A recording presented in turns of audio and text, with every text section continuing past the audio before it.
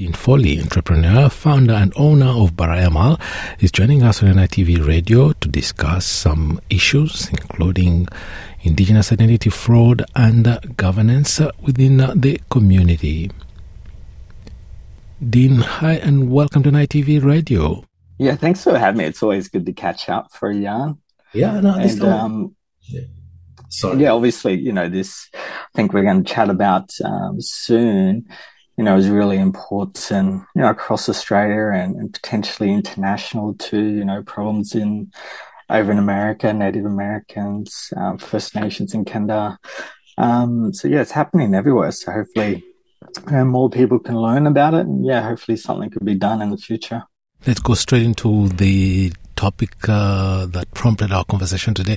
According to some estimates, up to 20% of people who identify as Indigenous are actually not Indigenous. They are claiming Indigenous identity fraudulently. 20% is a high number. It's 1 in 5 people, which is pretty high. Very high.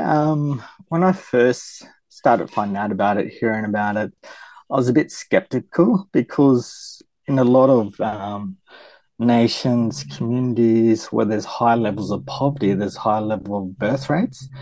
And I can't remember the date. I think the last census over in America, over a decade period, the Native American population almost increased by 100%. It was like 80, 90%. So seeing the recent increase in the Indigenous population, it wasn't really surprising, but hearing, the numbers and estimates about, Indigenous identity fraud was quite confronting. Population increases are usually expressed in single digit, really very tiny increments. 100% sounds fantastical. Yeah, it's pretty high. Don't quote me on that.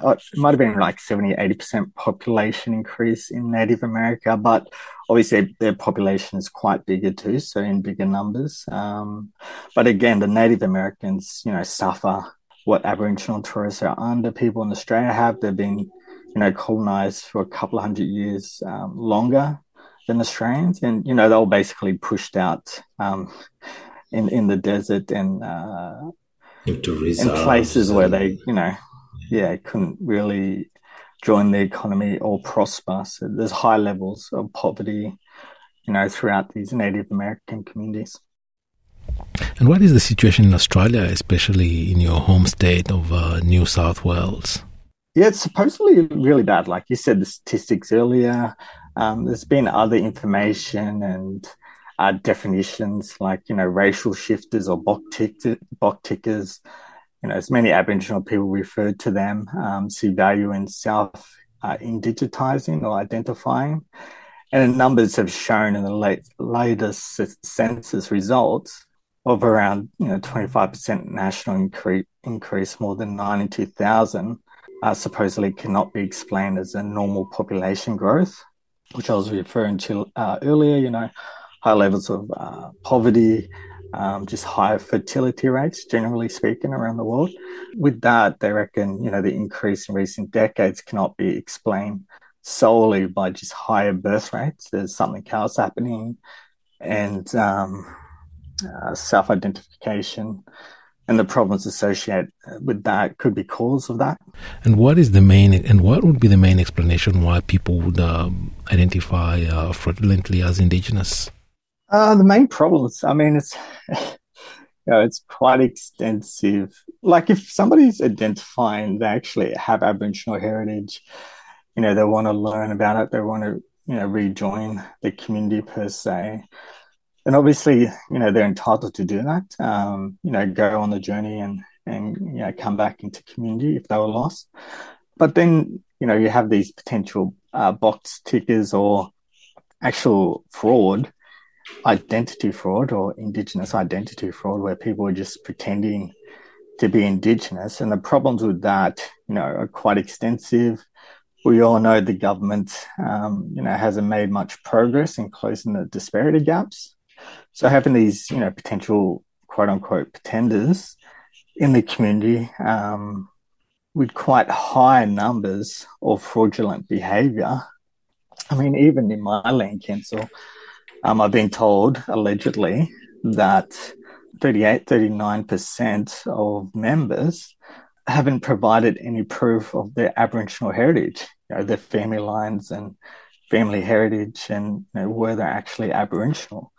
And that's just in Gunda. So you're looking at around about 500, 600 members in the local Aboriginal land council here, and potentially 38% or 39% not providing any proof of their Aboriginality, which, stacks up to a large number of people just in this community, potentially dozens of non-Indigenous people identifying and being given an Aboriginal certificate. And there's a lot of talk about Indigenous money, billions of dollars have been given out to Indigenous people supposedly every year, but most of that money actually goes into government organisations, and there's very limited opportunities in Aboriginal communities to break the poverty cycle and get a job, get employment, and be involved with Australia's economy. So if you've got these people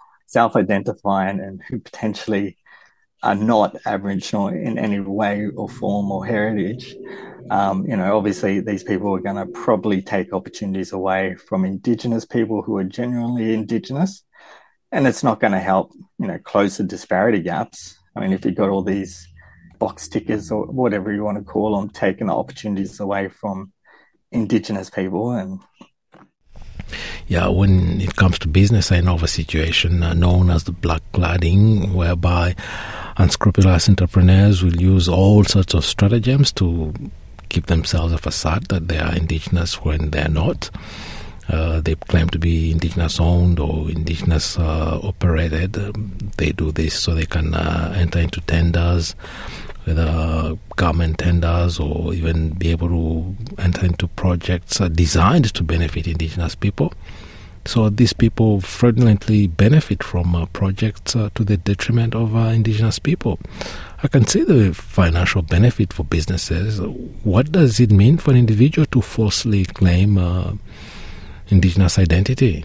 Well, I wouldn't know what it means for them, but obviously, they're very, just talking about fraud, generally speaking, these people are generally, I think, very opportunists, and whether it's in the Indigenous space, in the disability space, or other areas where people trying to help out and do the right thing, you're going to get these opportunists taking advantage of the system. The problem with the Indigenous space is very lack of accountability, not in the Indigenous communities, but just from the higher ups that control the communities and the Western framework and the Western governance that makes the decisions for Indigenous communities. Lack of accountability, and everybody's got an opinion how things should be done or ways to do things better. But at the end of the end of the day, it shouldn't matter. Like, everybody's got an opinion, but it should be based on results. And the government hasn't delivered results. So, we need to look at different ways of doing things and cutting out this problem, which is causing a massive problem in helping close the disparity gaps. I mean, it's difficult to actually measure the costs of it, of Indigenous identity fraud, even fraud in general, as it's not well documented phenomenon, and there's limited data available on the prevalence and impact. But the consequences of Indigenous fraud can be significant and far-reaching, not just from a financial aspect of people pretending to be Indigenous and getting million-dollar business contracts, but also socially too, and mentally. The impact, you got to look at these people, creating negative perceptions and using culture in a way where it shouldn't be, and like the profit and that kind of stuff, where certain parts of culture probably more focus on positive community development and social entrepreneurship per se, more so than hardcore capitalism, just trying to make money for themselves. As you said, the situation in your local area is quite alarming. Can you tell us whether the state government is taking any steps to address the issue, or are they doing anything at all to solve the situation? So, to sum it up, it's a shit fight. And the reason why is because I think the last year reporting for the New South Wales Aboriginal Land Council, which looks after the 119, 120 local Aboriginal land councils throughout New South Wales, their report last year said around about 30% of local land councils are basically being unfunded or, basically put as high risk. So basically 30%, basically not operating and having a positive impact in the communities, trying to close the disparity gaps and supporting communities. And who knows, how many other, 20, 30% or 70% of the other local land councils are in trouble, whether that's financial or governance, and, or not having a culturally safe place where members can go and learn and that kind of stuff. So, but we knew 30% last year, and then they just came out this year. They didn't include the high risk, but they just said 19% are unfunded. So 19% of 120 local land councils is quite substantial, especially because they should be receiving around about 150,000 a year from the New South Wales Aboriginal Land Council each. So that's a couple of $1 million the government saves for not, giving these local Aboriginal land councils.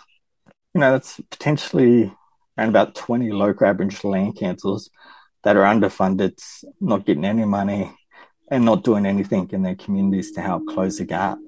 So it's a really shit fight, which is probably understating the situation with that. But in my opinion, and in the actual regulation, while it's easy to blame Aboriginal people and Indigenous people for, bad governance or, a few dodgy members, at the end of the day, it's up to the New South Wales government and the New South Wales Aboriginal Land Council and the brother or sister organisation of the New South Wales Aboriginal Land Council is the Register, Aboriginal Lands Rights, 1983 from memory.